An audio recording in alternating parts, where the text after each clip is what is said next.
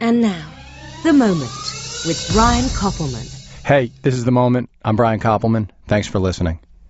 And once again, thanks for all your support, your comments on Twitter. It's great when you go to iTunes and review and rate the podcast. It really helps me to see what's working, and it's great for me on iTunes as well. So thanks for that. It's one of the joys of doing this is connecting with people who are listening to it and seeing how you're interested in the same stuff that I am, and how when I'm chasing something down, you guys are listening and you're right there with me. And hey, when I miss and I don't quite get there, I like when you let me know on Twitter. And when it does get there and we find something out from these incredible creative people that I talk to, it's super rewarding to know that it lands for you too. So thanks for that. Speaking of super creative people, my guest today, Richard LaGravenese, is just simply one of the most important screenwriters and writer-directors in the movie business since 1991, when his original screenplay, The Fisher King, was nominated for the Academy Award. Just a year and a half ago or 2 years ago, the movie he wrote, starring Michael Douglas and Matt Damon, Behind the Candelabra, was nominated for every Emmy you can get nominated for. And in between, Richard has done movies such as Freedom Writers, which he wrote and directed, P.S. I Love You, Bridges of Madison County, Beautiful Creatures, Water for Elephants. He has, and movies like The Ref, which is just people might call that a cult film. It's just an incredible film that introduced so many amazingly talented people to a wider audience. He's also probably been, over that time period, the most in demand, or one of the 3 or 4 most in demand script doctors, where he comes in and fixes a movie often for no credit. He's somebody who is extraordinarily respected as a super talent within the movie business, and as someone whom I know to be completely passionate about telling stories to this day. So I'm really eager to talk to him, before I was even in the business, before I wrote even the first line of any screenplay, I was aware of Richard LaGravenese and fascinated by him and by how he does what he does. So he'll be here soon. We're going to talk to him, and I can't wait. Thanks for listening. So, Richie, I already introduced you. Oh, okay. I gave a whole thing about how great you are. Hold on. Are you getting him recorded? I don't hear you in my cans, but it's okay. That's a technical term, I folks hear you. At home. You do? You hear me? Yeah, I hear you. These are cans, right? Yeah, you're wearing cans. I hear you. Okay, good. I can sort of hear you. We're fine. We're close to each other. So I already introduced you. Okay. And said that, as a writer-director, I've known about you as a writer since before I started doing this. And you've been, somebody to model oneself after in terms of having like a long career working on mostly, it seems, stuff that you love working on. Is that how you see it? No. Good. No. How do I see it? I got lucky with a first script that was an original. And then I was so... this is how I look at it. I came from working class, and to me it was about working and getting a job and making a living. And I never thought that I had the right to be what they call an artist. So a lot of my career was spent doing these adaptations and working with people that I really admire and really thought highly of. But I'm at a point now where it feels like I wanted to do. This is hard for me to talk about. Actually, I didn't realize that. But you're at a point now. I'm at a point now where, see, what happened was I didn't have much confidence. I've gone really far with absolutely no confidence. So that's why I say there was luck involved. And after Fisher King, I really thought, once this movie comes out, they'll all know. So let me just take as many jobs as I get offered. They'll all know that you're no talent. A fraud. Yeah. Right, yeah. Amazing how often that word comes up in these conversations. And then I started taking gigs and creating a life and having a family, and it was great. And then somewhere in there, a new crop of writer-directors came out. I was never intending to be a director. It was just always writing.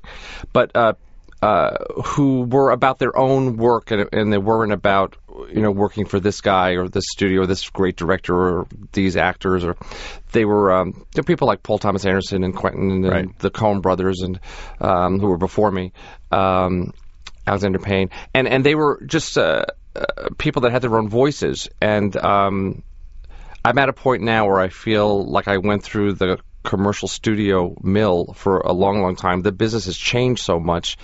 I've earned my way now to kind of do what I want. And, when I think back on it, it screws my head a little bit, because I started with an original and then I abandoned that for a life of being a writer that gets hired for adaptations, and I feel like I lost something, and I'm trying to find it again. But you're saying that's hard to talk about, but I would think it's in a way, and I want to go back to the beginning, but it seems like in a way. So don't follow me as a model. Don't do this at home. But it seems like this way. You say whatever you want. Oh yeah, no, I'm so up about this stuff, so you don't want to follow me. No, but you. It seems like now, though. I mean, all anyone wants, I think, is to feel like a sense of now they're making progress. So finally, if you finally identified it, after 25 years. But when you say it's funny. I had written down this question. The last thing that I wrote down was that people always describe you when they talk about you as like this insanely talented person who can work with anybody. And I was going to say to you, is that what it feels like to you, or does it feel much more hard won than that? So I guess it feels more hard won than that. Well, yeah. Well, I don't see who can work with anyone. I just don't know if that's a good thing. I mean, well, it's sort of like get the best out of collaborative and creative relationships. But the first part of it, that you're the downside of that is what Scott Frank used to say to me is like we're like sofas. We retain the impression of the last who sat on us. So there's a point. There's a divide there where you can get too comfortable in that mode and not and lose your own voice a little bit. But your first two movies, I mean, I guess your very first movie, but your first two movies, Fisher King and The Ref. Mm-hmm. Fisher King, which was an original, and The Ref has an original and has an incredibly specific point of view. Yeah. So really, you had those two. Do you not consider The Ref like a successful creative outing? No, I think it. Yeah, really I do. I really. You're right. I don't think about that. That was an idea that my sister-in-law had come up with, and I helped sell to the studio, and then wrote. So I didn't think of it as mine as much, but yes, it is in a lot of ways. It wasn't original, but it felt like more of an obligation. You mean when you were creating it? When we were doing it, yeah. Do you but not really, because because of Teddy and because of Ted Demme and Dennis, it became a really great experience. And Kevin, it became a great experience. Yeah, I would think that that in a way, so much of the rest of your life for a long period of time came out of relationships. Oh, from that movie, yeah. And I sort of a creative identity out of that. Yeah. Second. But the weirdest thing, when people say the kind of stuff you wanted to write, that was closest to my voice than a lot of the stuff that followed. That became a lot of the stuff that were, love stories and adaptations of bestsellers and things like that. The Ref was closer to my real thinking. You mean in your mind, your gift was let's just say that we'll all assume that there are disclaimers before every answer of what gift or I'm not really that talented. Right. Okay. So let's just we don't need to keep doing use the disclaimers, but even though you're saying the movie industry recognized this gift for creating these sweeping romantic stories, that's actually not where you lived. I never meant to be the guy who does Bridges and Horse Whisperer and the romantic novel guy. it just sort of happened. Oh, yeah, because it seems like a theme that is in so much of your stuff, in the movies you direct too, is people who, and I understand it now just from what you said moments ago, there's often a person at the center of it who wishes they were better than what they are. That's true. Tries hard to get there. Yeah. Is that something you're like aware of doing, or no, it just and happens? I think it just happens. And I think now that I look at it, if you look at all those love stories, except for one, they're all about somebody evolving through a love, because they all wind up alone in the end. It's all about self-growth in some kind of way through a love affair. But they all wind up alone, just a little stronger and knowing their place in the world a bit more. I mean, even Fisher King, which isn't that. I mean, it's between those two. It's a different kind of a romantic love. What I'd heard, now, is this true that it started because you had this idea that you wanted to write something where a selfish character committed a selfless act? Yeah. And now that was the first... You had that notion before you built the story? No. That evolved as I was playing. The very first was an image. I had an image of these two men walking across 3rd Avenue. I went to some late movie on 3rd Avenue in the cinema 123s. And these two guys were walking across 3rd Avenue, and one was this really handsome young guy, and one was about his age, but he was sort of mentally challenged. And it just stuck in my head that there was, I don't know, I just imposed upon them that there was this kind of love bond between the two of them, even though they weren't talking to each other. And that's really where it started. And then I was thinking about the times I was living in, and the 80s sucked. I thought they were really an ugly time to me, and things were really narcissistic and cruel. It felt like it's weird that the 70s are called the me decade, because the 80s to me, the 80s is really the me decade. To me, it was. Yeah, I mean the 70s were this sort of false sense of trying to find yourself after all the revolutions failed. But there was at least the 80s were like, I'm not going to find myself. I'm just going to have a great time and do blow and have, Yeah, the 70s there was at least like this this top note. It was BS, but this top note of we're going to do for each other, the remnants of the 60s. Exactly. Yeah. And then by the 80s though, things became so cynical, especially here in this city. Yeah, really cynical and cold. It wasn't a great time. And so you had that in your head. Yeah, I had, and I wanted to do something about that. And so the first draft, I didn't know what I was doing. This was the first script I ever wrote by myself, so I didn't know what I was doing in terms of structure. So the first one was a really dense version that was very pretentious and heavy-handed, and he was a cab driver, philosopher kind of guy, and he sees this homeless man, and at some point takes him to Vegas because he realizes he can make money with him. And then I saw this ad in the Times about a movie called Rain Man that was being made, and it was almost exactly the same story. So I threw it out, and I kept the two characters.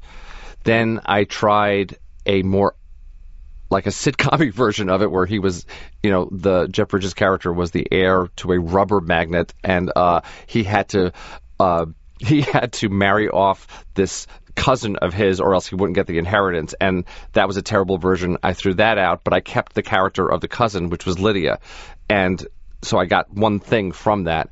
And then the third draft, I was driving in the morning listening to Howard Stern, and I went, and that clicked in, and suddenly it's just started to build itself. And when did you come up with that idea, a selfish person who commits a selfless act?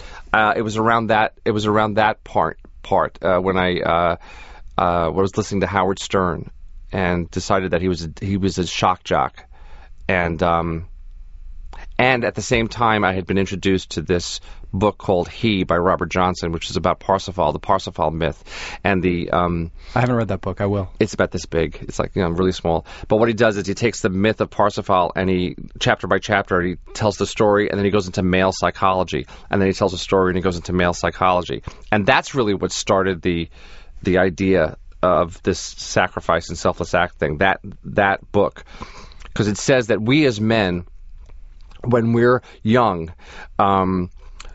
we touch something that is godlike, and it overwhelms us. Like we're somewhere between 10 and 12, and it sort of burns us, and it wounds us, and it frightens us a little bit. This power, this sort of otherness, this sort of, what we're supposed to do in the world kind of a thing. And then it goes unconscious, and we spend the rest of our lives trying to find it. But most men try and find it through money, power, women, cars. Sure. They don't go to the fool. They don't go to that part that would jump off an abyss into nothing to find out something. And that's kind of where the story came from. What an inspiring thing. And if people haven't seen the movie, the movie really holds up. And I'll never forget watching it and how just destroyed I was by that movie. And but people are always asking, or very often ask about how the process, the sort of balance between inspiration and work, and doggedness, the battle between, do you have to be super talented? Can you work hard? But when you said something casually like, well, I threw that out when I saw Rain Man. That they were making it. Yeah, that they were making Rain Man. Just the idea of it. But I think most people would have spent the next year just complaining and pissed off and feeling like they were cursed. Like, what were you made of that made you be able to go, okay, I'm going to put that aside? I kept the two. I just was hungry. You have to have a hunger to want to express something, I think. And no, I was pissed off and I was disappointed. Sure. And I maybe didn't go back to it for a few months, but there was still something about these two characters that I really loved. So I picked it up again and tried something completely different, and then threw that away, and then didn't look at it for 5 or 6 months, and then picked it up again and tried again. What do you think it was about? You said you were working class. Where'd you grow up? Brooklyn. And what do you think it was about whoever you were then, that made you able to be comfortable with the failure of writing? I think because I never had any expectations that it would be made. I wrote it as a writing sample. It was a writing sample to get work. That was the goal. So I never thought that there was a freedom in never thinking it was going to get made, because I could let my imagination do whatever it wanted. What were you doing to earn money? My wife was supporting us, and I was, and she was reading new drafts all the time, and she was the one who really kept telling me to finish it as a writing sample. I had this other movie that I was hired to do by my buddy at the time, Neil Levy, a really great writer, who had worked on Saturday Night Live, and it turned out to be Rude Awakening, one of the worst movies ever made. But in those 3 years or 2 years, we were doing free drafts for Aaron Russo, this tyrannical producer who wasn't paying us, and so there was always this glimmer of that happening, and I was so frustrated with that, and I had just gotten married. I decided to start writing something on my own because I kept feeling my life was getting stalled.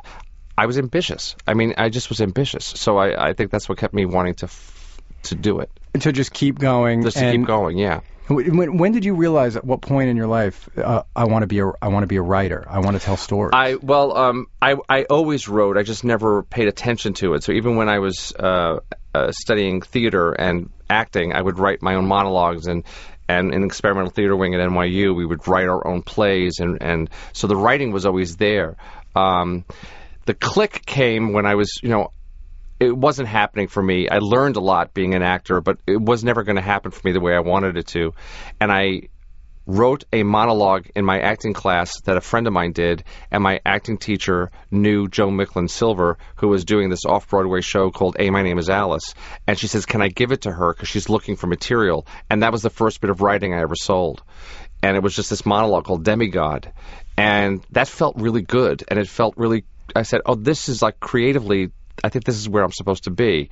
And that's when I decided to keep on writing. Oh, so you just made the decision, to ride the horse in the direction it was going. Yeah, I also had this comedy act, so I was still performing with this guy, and I used to write all the skit material for that. He wrote his stuff as well, and that's how Neil hired me, because he liked my ear for dialogue, and so it was Neil's idea of Rude Awakening, and I was going to be his sort of apprentice. And over the next 2 or 3 years, I learned how to write a screenplay. And then in the middle there somewhere, I started writing Fisher King in my spare time. Wow, when you finally showed him Fisher King, and then suddenly this guy, the guy who was going to be your partner, saw you wrote this thing that was going to be nominated for the Academy Award, it must have made things tricky between the two of you. It was okay. We were starting to peter out a little bit, and I finished Fisher King in '88, the longest writer's strike that we've ever had. It was from March to August. It was the worst, and the worst one, I think. Although the last one was pretty bad. And I finished it right in the middle of that, so nobody could buy anything and nobody was reading anything. And then that August, when the strike was lifted, suddenly all this influx of material came, and I sold it that September. Rude Awakening went into production that same time, and I was fired from that movie because I wouldn't sell the Fisher King to that producer. So that monster of a producer. Yeah. And I had to go in there and apologize for not selling it to him. I didn't know a lot, but I knew enough in my gut not to give it to him. And then it was sold in September of '88, and I've been working ever since. I was put under contract at Disney, and in those days they still had contracts. What was your what you said your goal was to earn a living somehow? Yeah, but a lot of easier ways to earn a living. I'm not really good at a lot of things. I could have been a bartender. I was a bartender. I mean, I would have liked being a bartender. Well, because you could hear good stories. Yeah, and it's fast, and you're on your feet, and you get to be with people, and it's completely different being a writer, which is isolated and alone, but which I also like. But I didn't have any other ideas. Look, I knew I wanted to be I wanted to be a playwright. I mean, I thought I was going to be doing theater, but then again, my wife steered me away and said, "Look, there's no money in that. You should write a screenplay." I was trying to start a life. I was trying to support her, and so. And so you did it. And so, what was that whirlwind like for a kid from Brooklyn? What did your parents do? My dad was a cab driver. So a cab cab driver's son. And then this movie gets made, and not only does it get made, it's made with 2 movie stars. And it's funny, Robin. Yeah, was Robin a movie star at that moment, or was this one of the things that reignited his stardom? No, that's what made him. He was already. I mean, I know that Garp had already come, and Good Morning Vietnam had already come out. Yes. So no, he was him saying yes and him wanting to work with Terry and wanting to he made it happen. And did you do rewrites for the director, for Terry? What happened was I had these producers, and I was under contract at Disney. And so these were the days of Katzenberg and David Hoberman and Eisner. And so Disney notes were like 16 pages of notes. They were insane. And I did a completely different... They made me watch Top Cappy and Rafifi because they wanted the heist to be more great movies, by the way. Great. So I was so grateful to get the work and everything. I just completely rewrote, and I remember writing this whole thing with roller skates and laser beams and all this kind of stuff. And Jeffrey Katzenberg, to his credit, said to his executives, "This isn't as good as the first one, and I'll never make the first one." So he put it in turnaround, and then TriStar bought it, and it was under TriStar that it was made, and then for 2 years it just languished trying to find a director, and then finally Terry had just done Munchausen with Robin, and they wanted to work together again, and Terry said to me he had just gotten an agent. He had never had an agent before, and the young guy, Jay Maloney, who's passed away now. Who gave him 2 scripts. He gave him Addams Family and Fisher King, and they were both sitting on his kitchen table. And he read, when he read Fisher King, he says it was as if he had written it. And so the point of the story is when Terry came on board, he made me put back a lot of my original stuff that executives had made me cut out and soften. Brilliant. So where they made me turn the lead character into more of a David Letterman, he made me put it back to more of a Howard Stern. So that kind of stuff. He kept referring to their version as the Frank Capra version. And so for somebody who, I love those stories. There's this great story about Sidney Lumet. I guess the verdict I guess Mamet had written this. Mamet had written a draft of the verdict. Yeah. And they had like 6. The story goes, Sidney Lumet told the story that I guess there were like 9 writers after Mamet, and Mamet's draft wasn't sent out to people. Why? The studio didn't dig it. They didn't get it. Oh. And when Sidney got the project and saw what the bones of it were, he said, "Let me read the very first draft." And it was David Mamet's Oscar-winning draft. And he read the thing, and he said, "I'll do this movie." And this is when Sidney was super powerful. He said, "I'll do this movie, but only if we shoot this first script. Draft exactly as it was written. Then you have me, and I'll go get you Paul Newman." How awesome! Yeah, I mean, those are the things that give you some faith to go forward. I mean, Lumet tells the story, I think, in that book of his, Making Movies, which is one of the only great books. It is. It's a great book for someone who wants to do this. It is. It's a great book. So you had 2 years, and then of no one taking jobs and being under contract and doing that stuff. Yeah. And so when it finally happened, it went into production. Mm-hmm. You know, the show's called The Moment because I'm really interested in how people who do remarkable things process these moments, and how they don't get, whether they get crushed by them originally or not. Like what happened to you? Suddenly being feted, suddenly being told. How did you process? Well, the lucky that? part was that I had Terry, and Terry came from Monty Python, and Monty Python's motto, they were all writers, and they were in control of their work before BBC realized that they had become a hit. So by the time they did, they were all about protecting the writing, and Terry was all about that as well. And as much as we hear Robin ad-libs and stuff, he was very he treated the script very sacred. Faithfully. Yes, very, very much. There may be maybe 2 lines he ad-libbed, but he really was faithful to it. So the couple of moments I remember are, thinking I have no idea how movies are made, and I was a little out of my league. And after a take, Robin would look for me and go, was that okay? And I would literally look behind me, wondering who he was looking at. You're asking me, and because he was so sweet about that kind of thing. And then there's another story where Terry, it was the big scene where Mercedes and Jeff have this argument and break up, and they rehearsed it, and Jeff exited in the middle of the scene instead of staying for the rest of it, and I went up to Terry. I said, "Well, he's not really supposed to do that." And so Terry got on my case and said, "Everyone stop!" He stopped the carpenters. He stopped the electricians. Oh, no. He stopped everyone. He humiliated me. He went, "The writer would like it done as written." And I was, and all I did was I held up those little signs, going, "Well, it says here that he stays on the couch." I didn't know how much I could say or not say, and everybody started laughing, and I was completely humiliated. Well, that taught you how to speak on set. But it was, but he included me a lot. I remember there was something I was rewriting on set, and I went into the trailer. It felt like being one of those 40s, 1940s sure. guys. I was tapping it out on the thing and running to the set, showing it to the actors. He says, "You show it to the actors because I have to do something else." He was, I got really spoiled. He was an amazing first-time writer, director. Well, he's a legendary figure for a reason. I mean, the guy made the movie Brazil, and was in Python. I mean, he's a. It was the best. It was the greatest protection I could have had. And then when the thing, comes together and you see that the movie works and then it's successful, how did you process the validation and sort of change in your status? Was that an easy thing for you? Was it hard?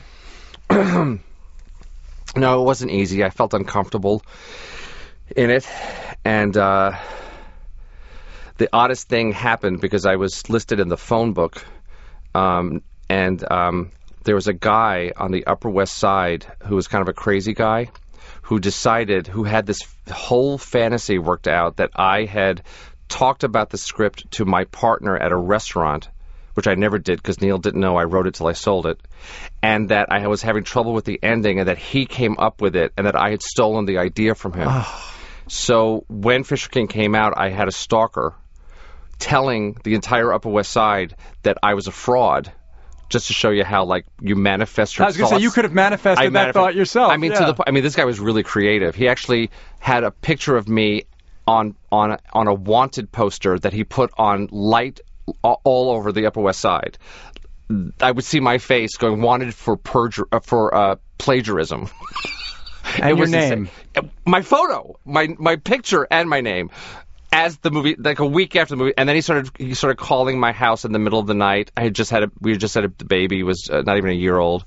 Started calling my night. He would drop off incredibly long letters. This was before emails, written in tiny print, until I had to get a temporary order of protection. And then he kind of stalked me all the way through to Streisand. All the way to Mirror with Yes. Two Faces? Where he would call up the office and all that kind of stuff until that was it. Streisand put an end to it. It was like suddenly the FBI were involved. Right, and then you were done. God, never heard from him again. So you lived with that for that long a time? Yeah, so always calling me a fraud in that way. So that, in a way, that must have felt comforting. Well, I knew that it was like, okay, this is, the projections are so bad, man. I can actually think them and then they happen, you know. But when you got nominated... Well, that also got taken. That also was... Look, for me, the nomination was... I knew I was never going to win because, that year, you remember, I mean, Thelma and Louise was... Sure. A dynamite movie. And I was friends with Callie because we both were at... We knew each other that year. And I knew. But getting the nomination to me was just, okay, you've got the right job. I knew I wasn't going to win, but I thought... It was like life patting me on the back, going, okay, you're doing the right thing. You should keep doing this. That's all I needed was a little bit of validation. That makes total sense. So you felt that validation. I did, but then there's always someone trying to take it away from you. So then Gene Siskel, this was one of the most horrifying things. I remember it's the Saturday night before the Oscars. The Oscars were Sunday, maybe? Yeah, yes, that's right. Back then. And TriStar was having some party for all of us, and we were in a hotel room, my wife and I. And now, you have to understand, my parents and my family, nobody went to college. They're all, really, if they read it in the Post, it's the truth. So if somebody says it on television, it's the truth. And, they were simple people, my parents. And so I'm getting dressed, and Siskel and Ebert do their Oscar thing. And I'm standing in front of the TV, and Gene Siskel goes, and now for my favorite part, the worst nomination of the year. And as I'm doing my tie, I'm going, turn it off, turn it off, turn it off, turn it off. And I couldn't, and it was me. And the first thing I thought of was, oh, man, my mom and dad are watching this, and they're going to think, they're going to be embarrassed for me. They're going to be upset and embarrassed for me, because I know my mother goes right to shame. And that was my first thought. It wasn't that it didn't affect me that much, but I thought it's going to... And I was angry at him for taking it away from them, because this should have been a really proud moment for them. I mean, really. And he had a on it for no reason other than to, be Siskel. But in a way, it gave you something to feel bad about. Yes. So that... It humbled me again. So you got to do... My legs are completely cut out from underneath me at every step of the way. Each time along the way. Every time.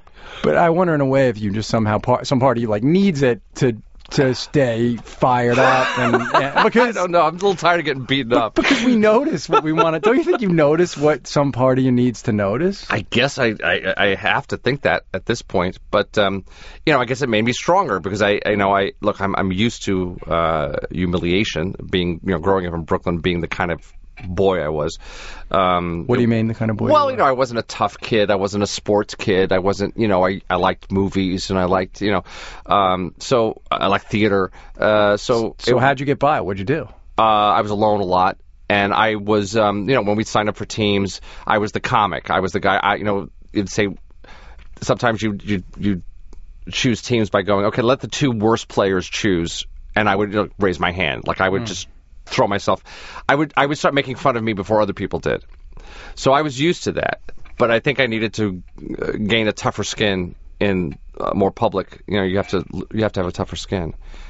So did you, when you found at NYU and then later this sort of community of people, did you feel any more understood or a part of things? Other writers, I think the writer community is a really cool community in the I agree. Movie business. I do. They're some of the smartest, most supportive people, at least in the movie side of it, because we've always been friends and sort of support each other. I'm learning something different in television, but movies, I always thought we can get to that in a it's second, a little different. But screenwriters have always been, they understand it, and I've met some really great friends. No, I think that's true. I guess there's a story that Seinfeld tells on that Coffee with Cigarettes show about Chris Rock, when Chris was at a party and some other comedian that walked in. He didn't know that well, but as soon as that guy walked in, Chris felt safe because he was like, another Yes. like a comedian is someone else who understands. I agree. Yeah. And it is true, Richie, that we all do have. If I'm somewhere and a guy I know or a woman I know is a screenwriter, Yes, I feel who's like lived I through it, there's an gravitate right to immediate, there. Yeah. there is an immediate sort of, well, even if we work on things that are very different levels of success, it's like, we understand something very fundamental. We share a language. You share a certain language. Well, I wouldn't say it that way. See what I did? See what I just did there? but yes, we do. Yes, but with other kind of people in the business, I would always have social anxiety. I would always just wind up getting nervous and saying the stupidest thing and then feeling humiliated. Even like directors or actors? Actors especially. Yeah, I would say really stupid things to actors. But people always think you give actors a tremendous amount of comfort. People always say it's something you're not the couch thing, whatever. No, this was in the early days when I was shy and I didn't realize it was social anxiety. I would just say something really like a Tourette's thing. Like the thing you just should not say. Yeah, just something really stupid. And so how'd you figure that out? What changed it for you? Being careful, just gaining a little more confidence and feeling more comfortable and feeling like, oh wait, I belong in this community. I can offer opinions and I can, talk to people like regular people. You see, coming from Brooklyn and my family, we loved movies, so I was a huge fan. Yeah. It's difficult to be a fan and also work in the business at the same time. The fan in you and the writer and the person trying to take its place fight each other, and it took me a long time to stop being such a fan of everything and thinking everybody knew better than me and everybody was above me.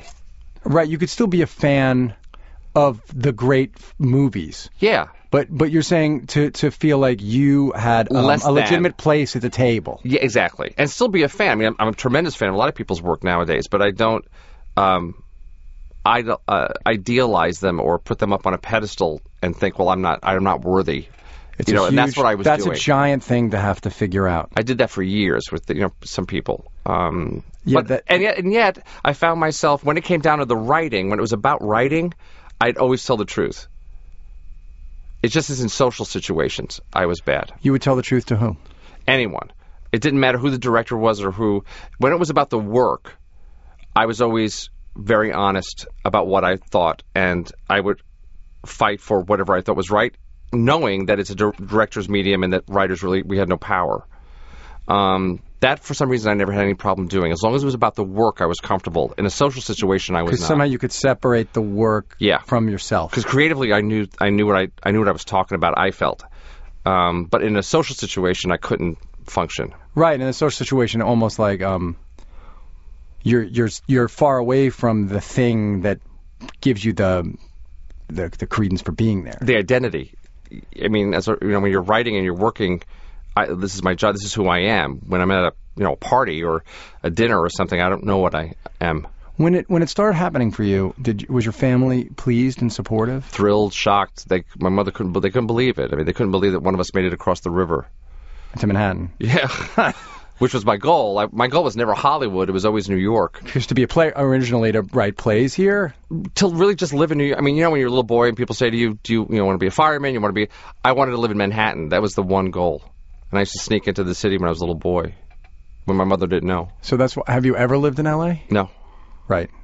Me neither. No. I mean, for like a couple months when shooting, obviously. Yeah, when shooting or posts or things like that. And again, not to get into the whole L.A. New York thing, but New York is my home, and it was my dream. L.A. was never my dream. Right. It's funny, I never had it as a conscious dream to live in Manhattan, but I grew up on Long Island.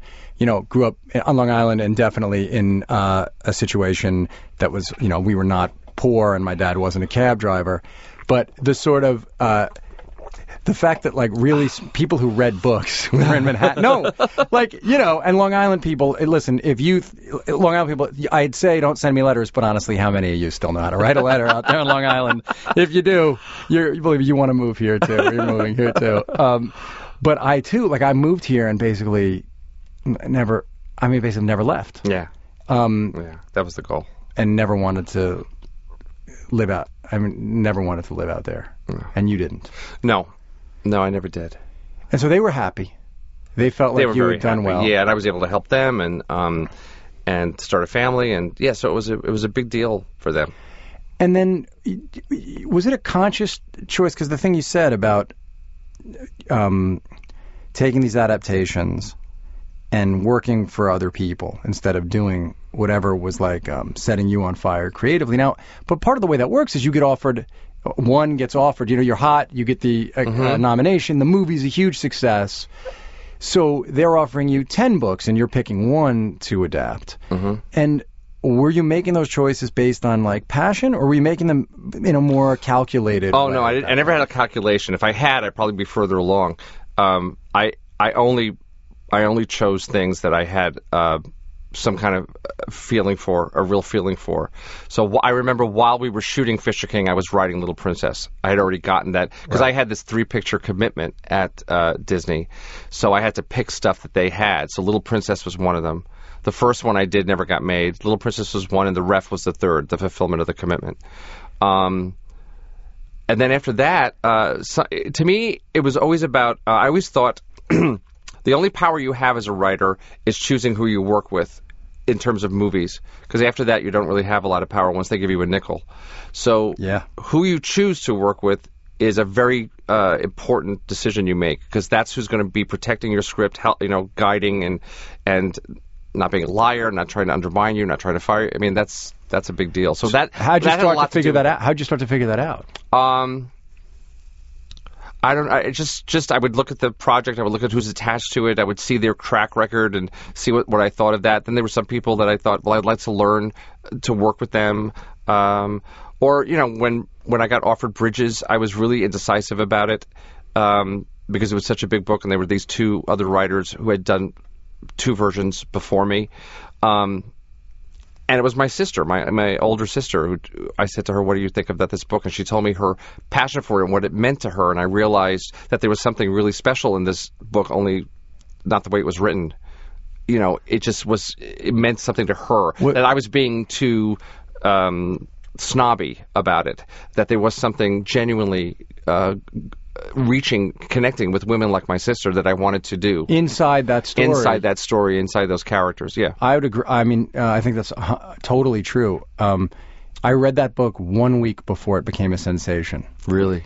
I was in an independent bookstore. That's how the book became, because you wrote the movie, but that book started in independent bookstores. It was independent booksellers loved that book for some reason. They started giving it to people who would really, and I was in some small bookstore and someone gave me the book and they said, oh, you should read this and I remember reading it and I remember I was still not doing this for a living yet. It was like 1995 maybe when the book came out. You weren't around? No, I remember where I was when that happened. The movie came later, but when I was in the music business still and I know exactly where I was in Memphis, Tennessee when somebody gave me the book. Wow. And I remember turning to the guy I was working with and saying, this book's going to be the biggest book in the country. You're right. I just read it, and it was so clear what was going to happen.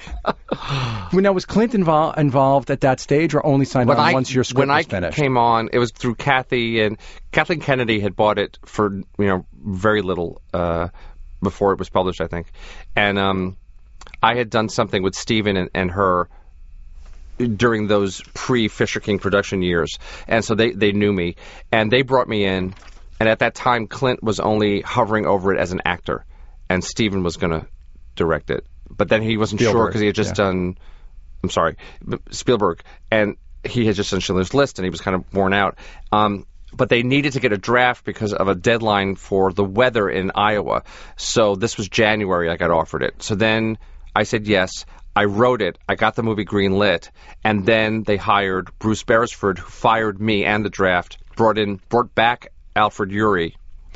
and then Clint fired them, brought my script back, and then he directed it. Now we're in July. He shot in August, and then he shot it in 5.5 weeks, and then it was done. Were you on set? I went with him the first time I met him. I went with him because Beresford already set up had already set things up to a certain extent.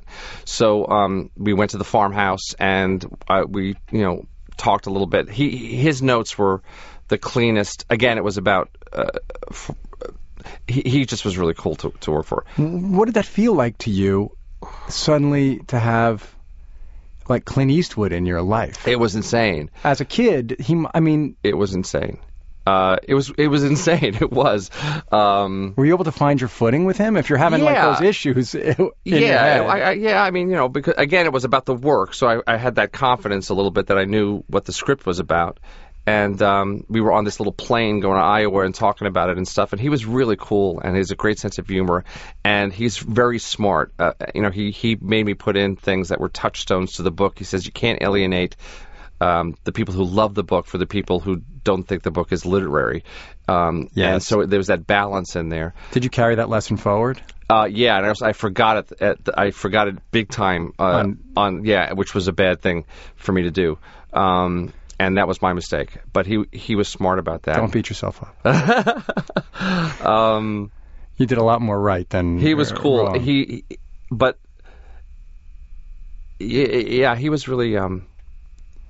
Did you have like that out of body? Like I know when first time Pacino walked on set to say something that I Dave and I had written. I mean, you're mostly cool through all of it, and then once in a while you just. Yeah. You go, like, I can't, that's Michael Corleone. Yeah. I'm saying, so with Clint, and now he's directing a movie that you wrote. Yeah, I just remember meeting him on this private Warner Brothers plane, and we were both hunched over because we were too tall for it was the smaller one. And then we just flew to Iowa that night, and that was the first time I guess I'm asking, we just talked about the script. Did you allow yourself to feel like happiness? Oh God, yeah. Oh, good. I was thrilled. You were. Yeah, and then when we heard Meryl had said yes, I couldn't have been. It was like insane, But then I never went to visit the set. It was just no, there was no need. He did the script, and we made our changes in a couple of weeks, and that was it. Right, so that was a great experience. Yeah. So that's a time where adapting a book didn't feel to you like it was subjugating your real... that whole time, did you have things that you would say to yourself, I wish I were doing... I never gave myself the time. I was always working. So I never gave myself... This is the first time you're seeing me now, and this is the first time in 26 years that I'm not taking work. And I'm going to see if I have an original idea. I never let myself... off to see if I had any ideas or develop anything. Oh, because the work ethic was too... the fear in a way? Yeah, definitely. Yeah. And the lack of confidence. So have you not written a spec script in that whole time? Nope. Not one? Nope. Right. I guess you wrote Candelabra basically for free originally. I got a little bit, but that's basically you're just doing that for. That's what happened last year. I realized that the things that I was doing for love, which were not the things that were calculated or being advised through agents or managers or whatever, producers, were Candelabra, which I did because I wanted to, because it was Steven, and because I got the material and I had to do it. And last 5 years, which was this thing I did for nothing, that was this that musical that I wanted to do. That you wrote and directed. Yeah, but it's writing is, I adapted it for the screen. It's all written by Jason Robert Brown, except for a couple of lines here or there.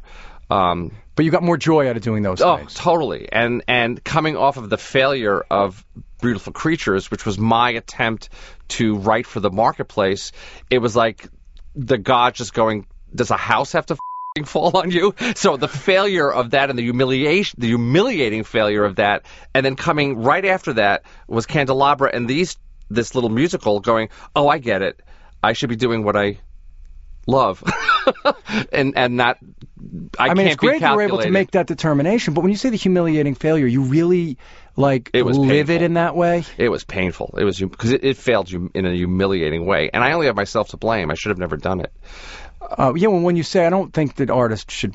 I mean, you're pursuing something, but normally I would say the only thing that I think is something I don't understand even, and that's probably my failing actually, is the thought process even of I'm going to try to calculate for the market or I'm going to try to write to the market, because your big successes have been when you've been right.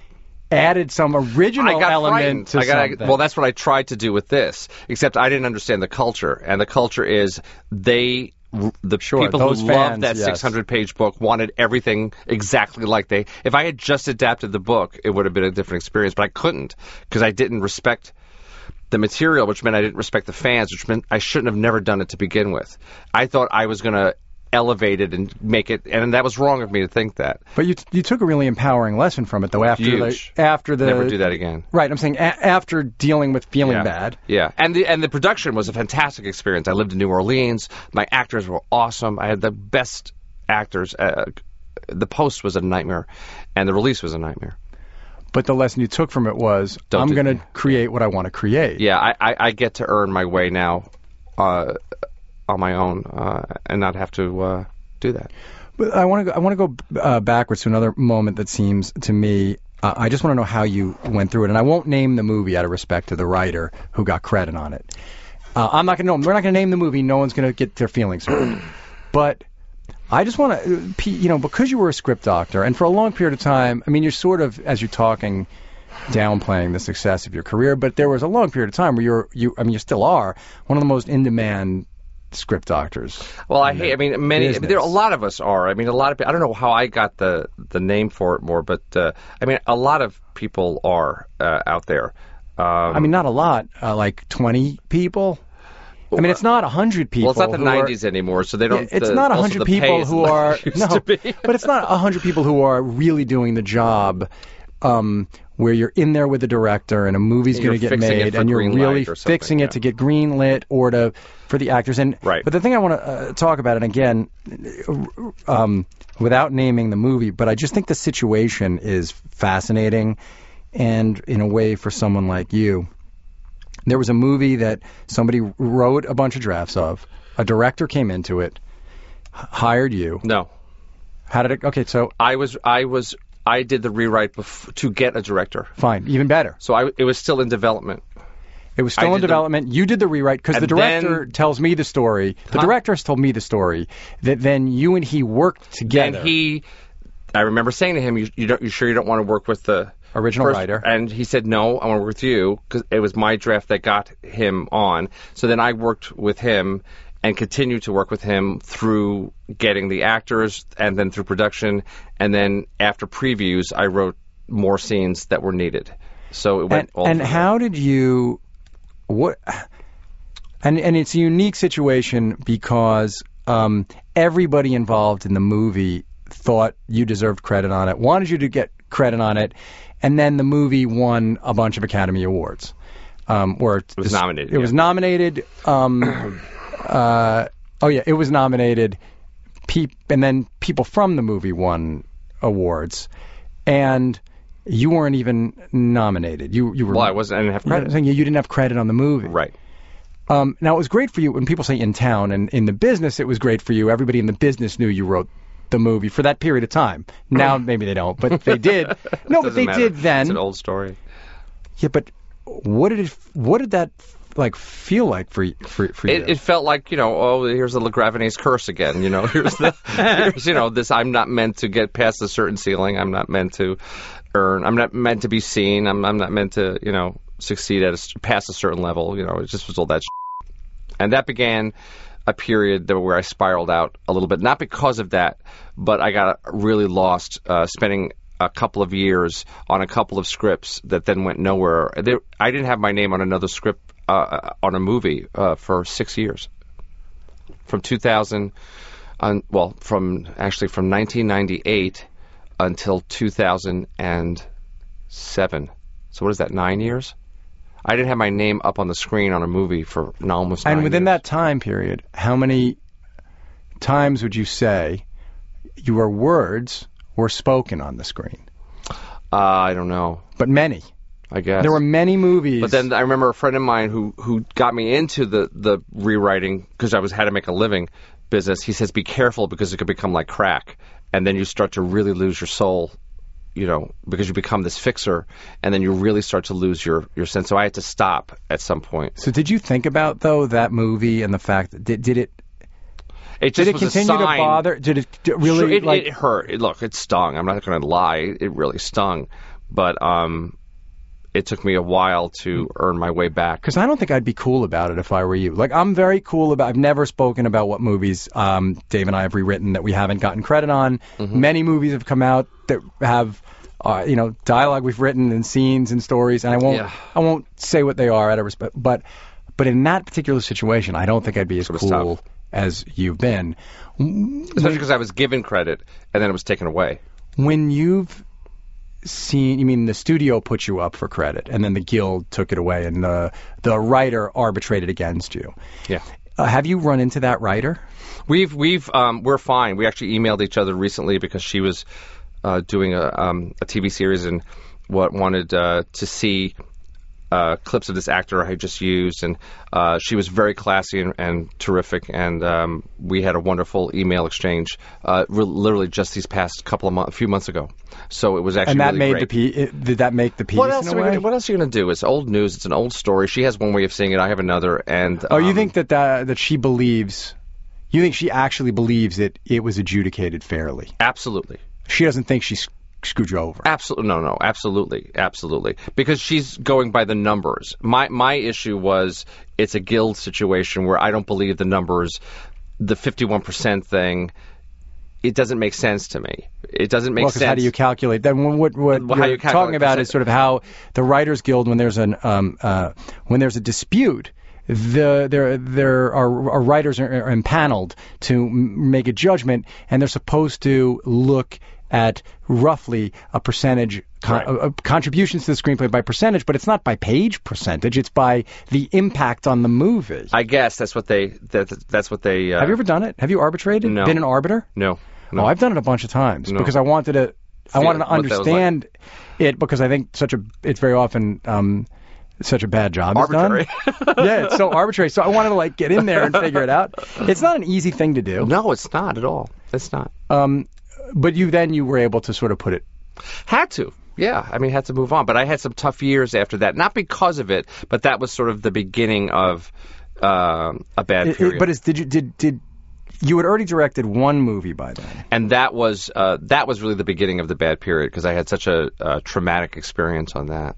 Why? And so that was the beginning. Well, what you said you didn't want to be a director. What made you then decide? It's not what I didn't want to be. It just was never part of the plan. And I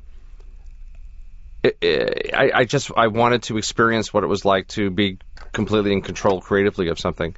And I still think, except for the last 5 years, which is the first movie I feel that I've directed, that I feel like a director on, that I designed, and it was someone else's material.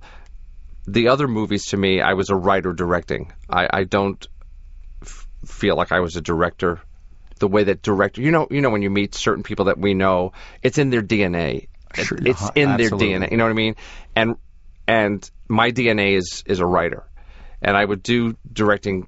I always... I love the experience of it, and it always changed my life. It got me to the next step of self kind of understanding. But last 5 years, this movie, this little indie film did for no money with no producers, no studio. I mean, I had producers, but no studio, no executives. Was the first time I ever felt like I actually directed a movie. It feels like the first movie I've directed. And is it 100% finished? Yeah. And when's it coming out, or how's it coming out? We're figuring out the release thing now because it's a very odd movie. It's all sung. It's with Anna Kendrick and Jeremy Jordan. It's only 2 people. And are you doing film festivals? We're trying, but if people don't like musical theater, and you know how those festivals work, 6 people sitting there watching it alone, going, I don't get it. It's not, it's not going to make it through. But we have a company, we have foreign distribution, and we have a company here that wants to distribute it, but we have no plans yet. Well, the but world this is year, different now anyway. I mean, there's no. there's no stigma for a small movie to come out on 1 or 2 screens and then go on video on demand. But that's their model. I mean, saying there's nothing. No, not at all. Not at all. And I know, and what we're trying to teach this, educate people about is that those of us who love musical theater know that this particular piece is a classic among musical theater fans, not to the general public, but to the musical theater fans. And they're all over the country, and they're dying to see it. So we made it for a very small amount of money, and I know that there's a core niche audience for it. It's just getting it to them that's going to be the challenge. Well, but it's exciting that you did it. I'm through. Yeah, it changed my life. It was the greatest experience I had. That's awesome. And then you followed it up by now you created a TV show? Yeah. Tell me Tony about that. Goldwyn and I created a TV show called The Divide that premieres on the WE Network, which is owned by AMC Networks. It's to rebrand the WE Network the way that Mad Men rebranded AMC. And that show, I think, is going to be on Wednesday the 16th. That's right. That premieres Wednesday, July 16th. Which I hope is going to be the day after this. People are listening to this, because this comes out on Tuesdays, and that's a Wednesday night. What's the show about? It's about characters. Tony did a movie called Conviction, where he got to know the Innocence Project, the Peter Neufeld Baryshek organization. And he came to me and said, I really want to do something about this organization. And then over a period of 4 months, we developed these characters and story where the Innocence Project, what we call the initiative, is a character in the story, but it's really about characters set against the world of justice and death penalty. It's not a procedural. It's not an episodic. The first season is one case, and it really is about the ambiguity of justice and injustice and this sort of moral divide that each character crosses to achieve a sense of personal justice when the legal system cracks and cannot provide justice. And did you and Tony write it together? I wrote it, and he directed the first 2 episodes, and we both exec produced it. And Janusz Kaminski directed one of the episodes, who's a great director. Well, most people listening probably know Tony as the president on Scandal. Yeah, he's Fitz. We started this before Scandal, and then it took many years for it to come to this. But he's also a terrific director. Directed some wonderful movies, including Walk on the Moon, and directed a bunch of Dexter episodes. And he's Justified. And he's a super talented person. He's really a great partner. What makes somebody, because you've collaborated with so many really spectacularly talented people, what do you think it is that makes somebody good at collaborating? What do you think are the essential elements for a creative partnership to work? Well, listening. You have to be wanting to be making the same thing. I think bad movies happen when everyone is on it is making a different movie. You know that experience. I know it certainly way too well. Yeah. Way too well. So it's about, again, a writer's greatest power is in choosing who you're going to work with, who you're going to take the ride with, and they have to be of the same mind, and they have to be collaborative, and they have to get it the same way. Otherwise, it's a really painful experience. Just a couple questions. We'll finish up, but a couple questions about the creative process. Does writing come easily to you now? Never. Every time I start again, I think I forgot how to do it. So I feel like I'm starting from the ground up again. I'm scared to death to have this period and see what I would come up with as an original, because it's been a long time. I'm finishing up one commitment that's my last commitment. And, sometimes I write and it feels too facile and too, phony, and things have changed for me, and so no, I always feel like I'm starting again, that whatever it is, it won't show up. And then you just got to keep showing up and eventually getting into that, trying to find that zone again, Do you have rituals? Do you do things like I start at a certain time, or journal, or walk around? Like I used to. How do you build your day around? Right now, I've just been taking time off because I've been working straight for 2 years. But as I start to get my rhythm again, I have to discover all that. I have to see how all that works, because it is important to have those kind of disciplines. It really is. So you did at one time. I did, yeah. But now you're just. Well, it seems like now in a way you're returning. Like you're trying to pick up the string from who you were right after Fisher came. In a way, I was saying to our friend Soderbergh about how working on this TV series, it was amazing, writing something with a gun to your head, because you have to. The production and the schedule, and he says, and it's even better when it's your gun. And so that's the kind of thing I'm going to try and figure out now. Well, that's great. I'm glad it's a metaphorical gun. And you know, I hope you know that your movies. You know, it's funny, Rich. I've known you for such a long time. Yeah. But not very well. But I mean, well in the way that we have a lot of mutual friends and to know each other well. But the way I'm not sure you understand that you're really an inspiration to so many people who do this, because you're somebody who, whether you look at this career as like missed opportunities, I think to the rest of us, you're somebody who's, you know, used your talents to just tell stories consistently for a very long time. And it's, you know, like I wrote my first script in 97, or I wrote it in 96 and it was bought in 97. Wow. The movie came out in 98. And I remember seeing your name on, you know, the screen before that on a bunch of movies, right? Bridges was 95. Yeah. And so the fact that you're somebody who's been able to go through these ups and downs, because everyone who does this, maybe except our friend Scott Frank, is hot, cold, hot, cold, hot, cold, right? You go through it.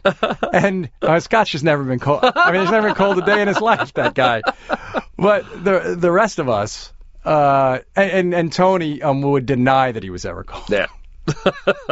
But somehow you've rode through it, and now to say that you've made this decision to hew to your creative inspiration is, I think, again, sort of like a noble thing, and like you're on a path that I think the rest of us can look to and follow. So, you know, I have gratitude for that. Oh, thank you. Thanks. Well, good. And thank you for taking the time to do this. Everybody, watch his show, The Divide, on July 16th. I know that I will tune in to watch. Richard LaGravenese, thanks for being here. Thank you. Hey, are you on social media at all? You're not on Twitter, are you? I am on Twitter, yeah. What are you on Twitter? What's your name? At R. LaGravenese.